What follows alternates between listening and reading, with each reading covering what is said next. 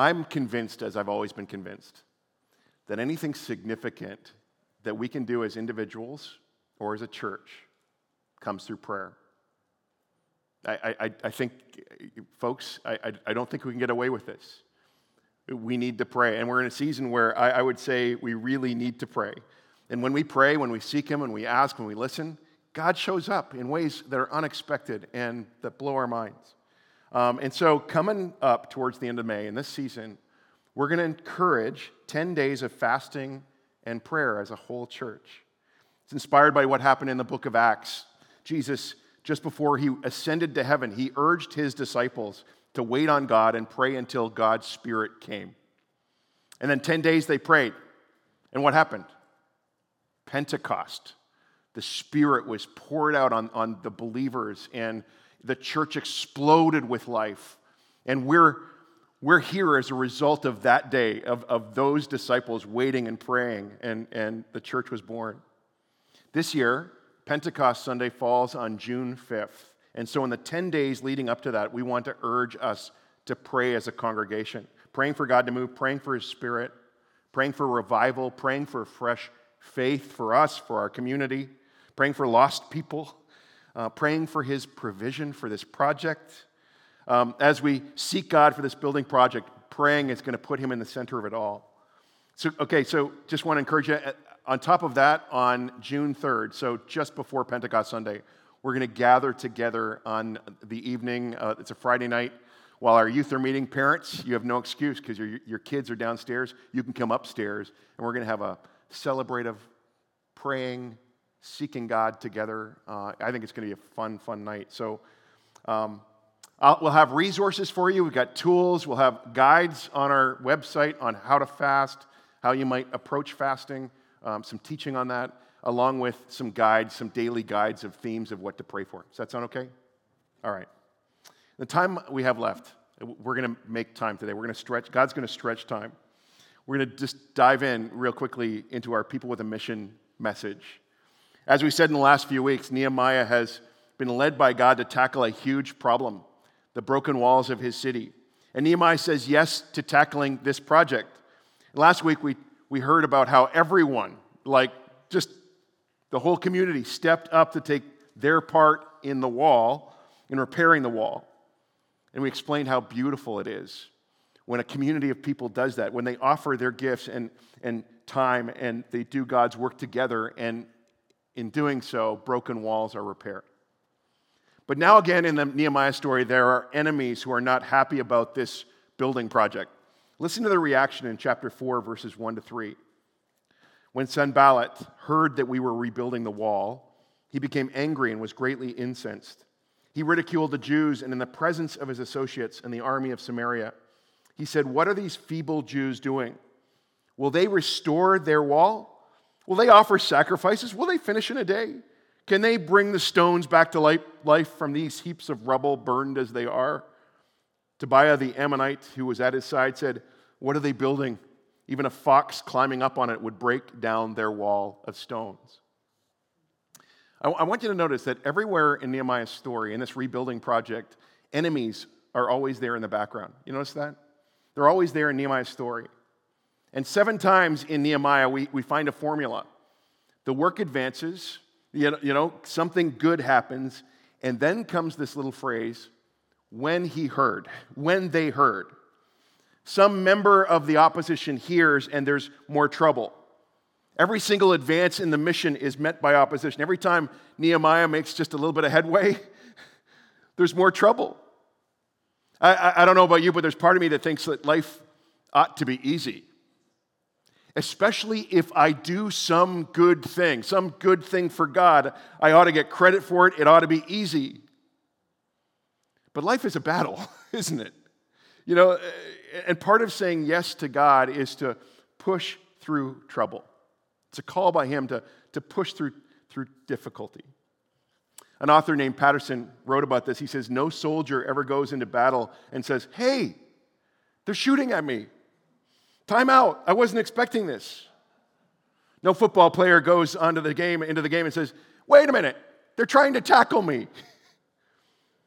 Still, I think there's something in us that expects life should be easy. But every time Nehemiah is met by opposition, he faces another problem. So it actually leads to a key characteristic of those who are repairers of walls, those who are difference makers in our world. And it's this characteristic called persistence. The simple truth is problem-embracing, difference-making people are going to need persistence. Probably about 80% of success in stepping out and accomplishing anything is just God-driven, Spirit-empowered. I will put my hand to the plow, and as God helps me, I'll keep going and I won't look back. Some of you are seeking to make a difference for God in some way. You know, there's something you're seeking to change through God's power. Maybe it's in your life. Maybe it's a habit. Maybe it's something in the world around you. Maybe it's your marriage or your family, and you've hit a wall. You've come up against opposition. Of course you have. It's a fallen and broken world. It's a spiritual battle. We cannot overcome these battles on our own. Our job is to persist, to be faithful, to keep trusting, to not give up.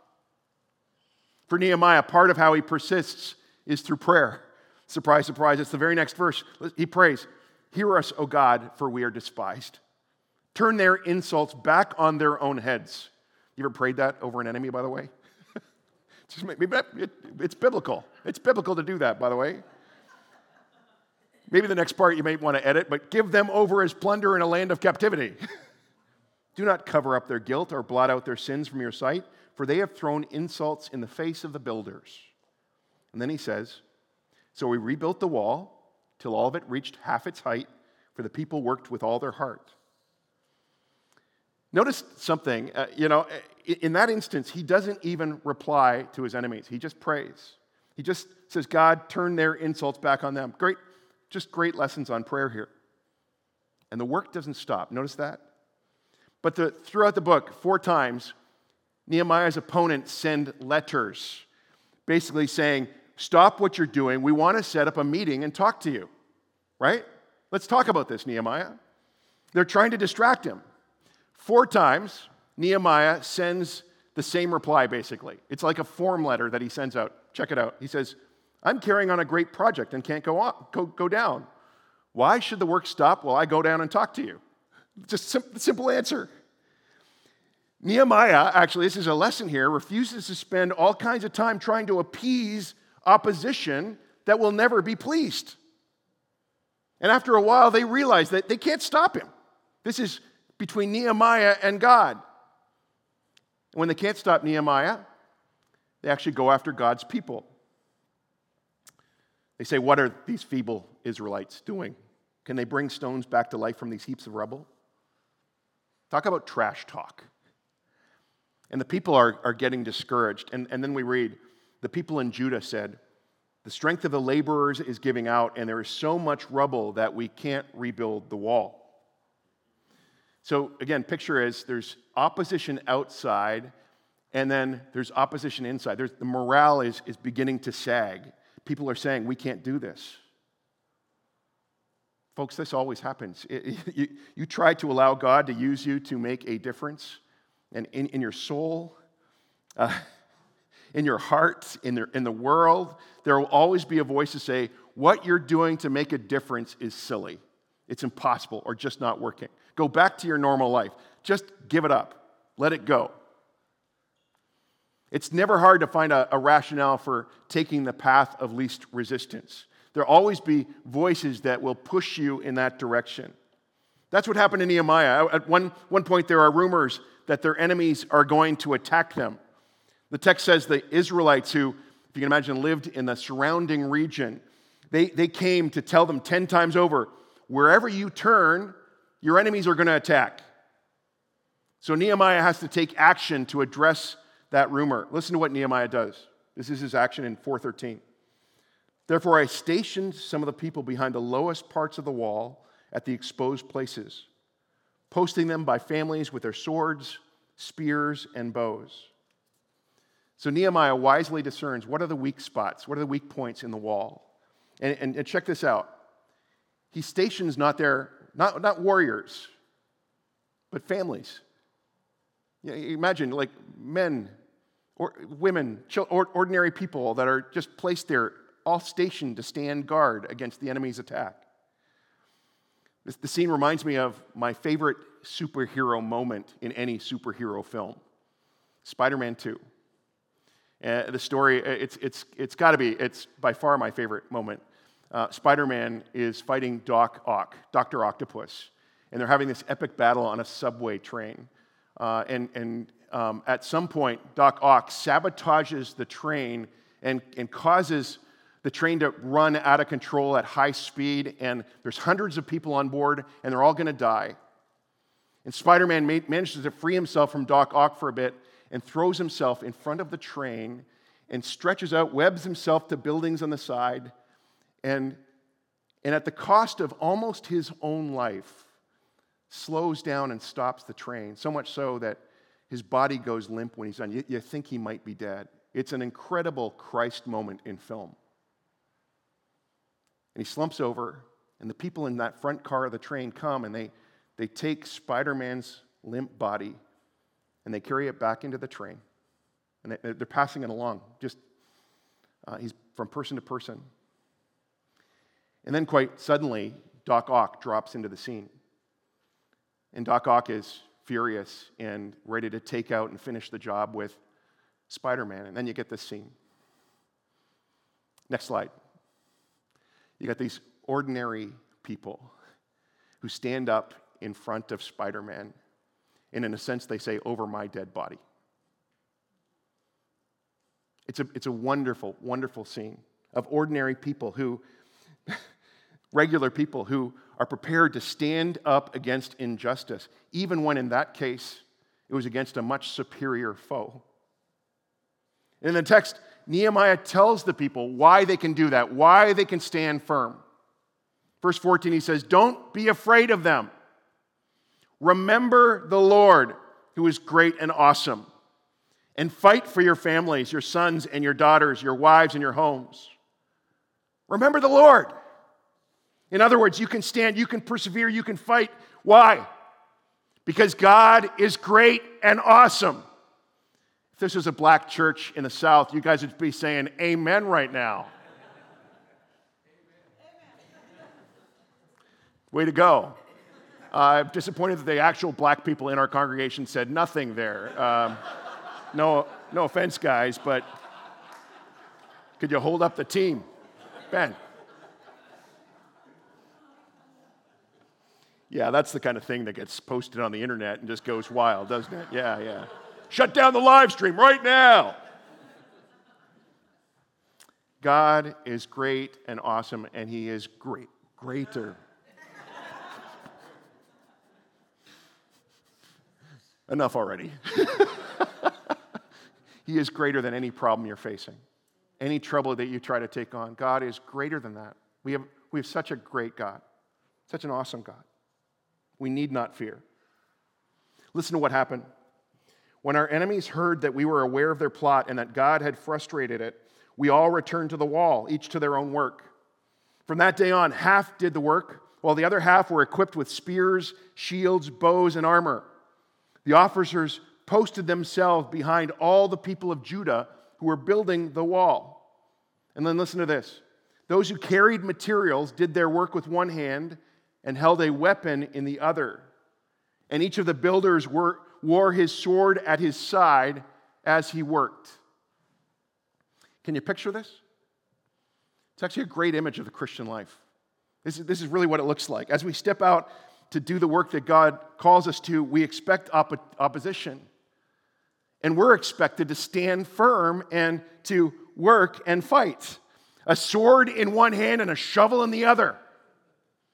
Interesting, when I was wrestling with were we going to actually do this Nehemiah series about 6 weeks ago, I was praying about it, and I was going, God, I don't know if this is right, this is the way to go.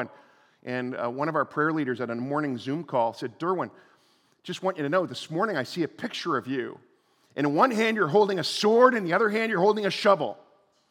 And I got to tell you, friends, the only time that picture is in Scripture is in Nehemiah. And I'm like, okay, Lord, I think we're going to go Nehemiah. I think so. It's a great picture. A sword in one hand, a pick or a shovel in the other.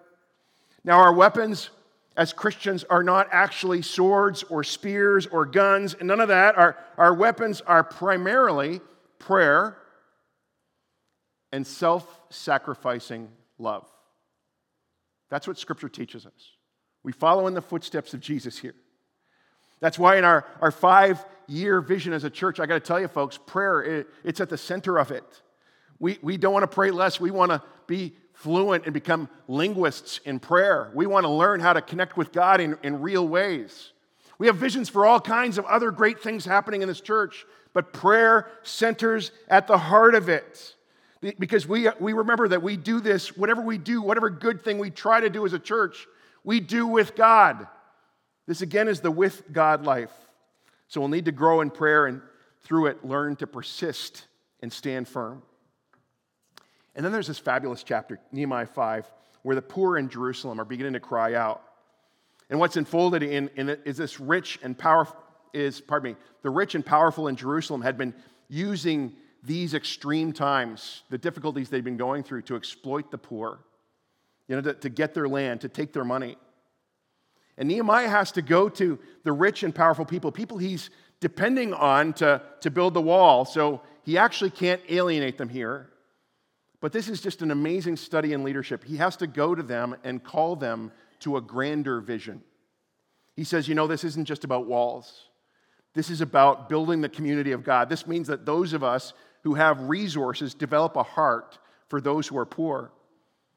Nehemiah tells them how previous governors would tax the people and acquire their lands, but he as a governor hasn't done this. He'd fed the people out of his own pockets. Nehemiah has so much integrity in his life that when he challenges these leaders in this way, their response is, we'll give the money back and we'll not demand anything more from them. We'll do as you say. It's just an unbelievable story. They all persevere until they lay the last brick. The wall's complete. They've done it. And at this point, I want you to think for a second. Take a guess. How long do you think this project would take for Nehemiah and his people to rebuild the wall that surrounded the city of Jerusalem? So the wall was completed on the 25th of Elul in 52 days. 52 days. How many cases have you heard of a building project that was completed before the deadline and under budget? So good. This leads to the last characteristics of a difference maker. Joy. If you read through this book, the description of the people when they gather together, the dream is alive, the joy of that assembly. Ezra, we're told, read from the book of the law from daybreak till noon, and all the people listened attentively to the law.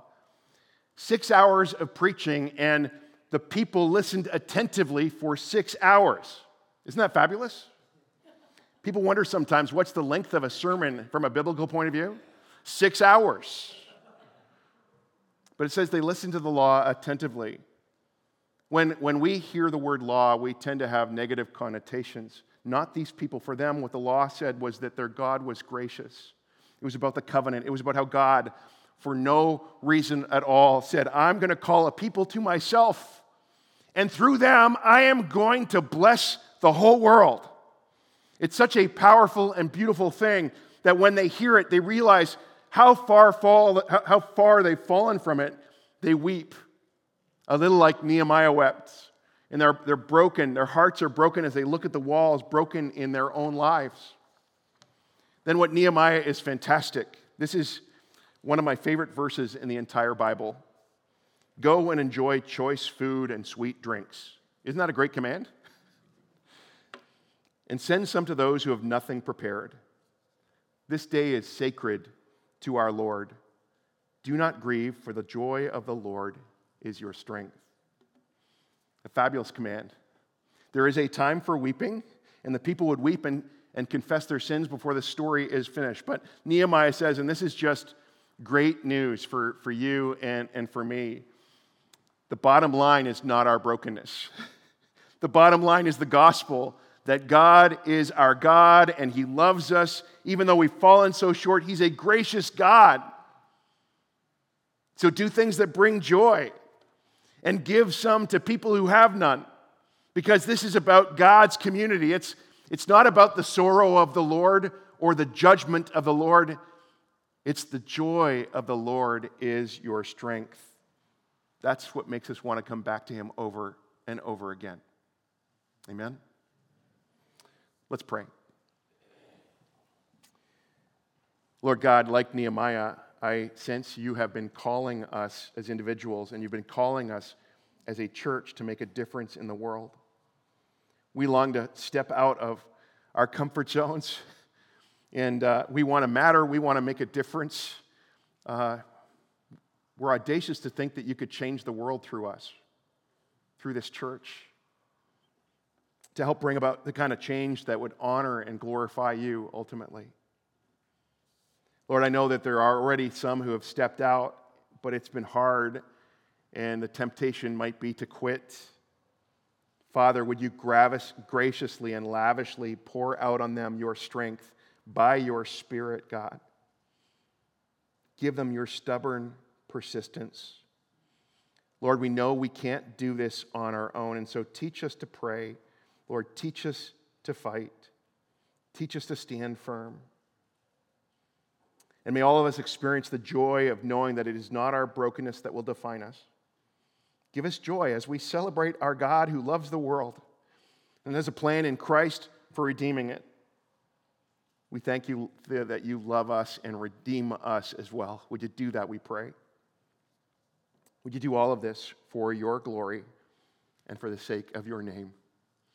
We pray these things together in Christ's name. Amen. Amen. I'm going to benedict you and send you off. We got a newcomers meet and greet that's happening right over that way, the West Hall. We won't keep you long, but for the rest of you, I'd encourage you to stand if you're able. And let me give you just this blessing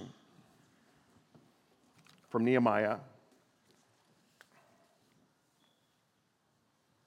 These are Nehemiah's words. Dear friends, don't be afraid of those who oppose you. Remember the Lord, who is great and awesome, and fight. Fight for your families. Fight for your church. Fight for your city. And fight for the world. And all this for the glory of God. Amen. God bless you. If you'd like to receive prayer today, prayer team would love to pray with you. Come on up to the front. We'll pray. God bless you as you go.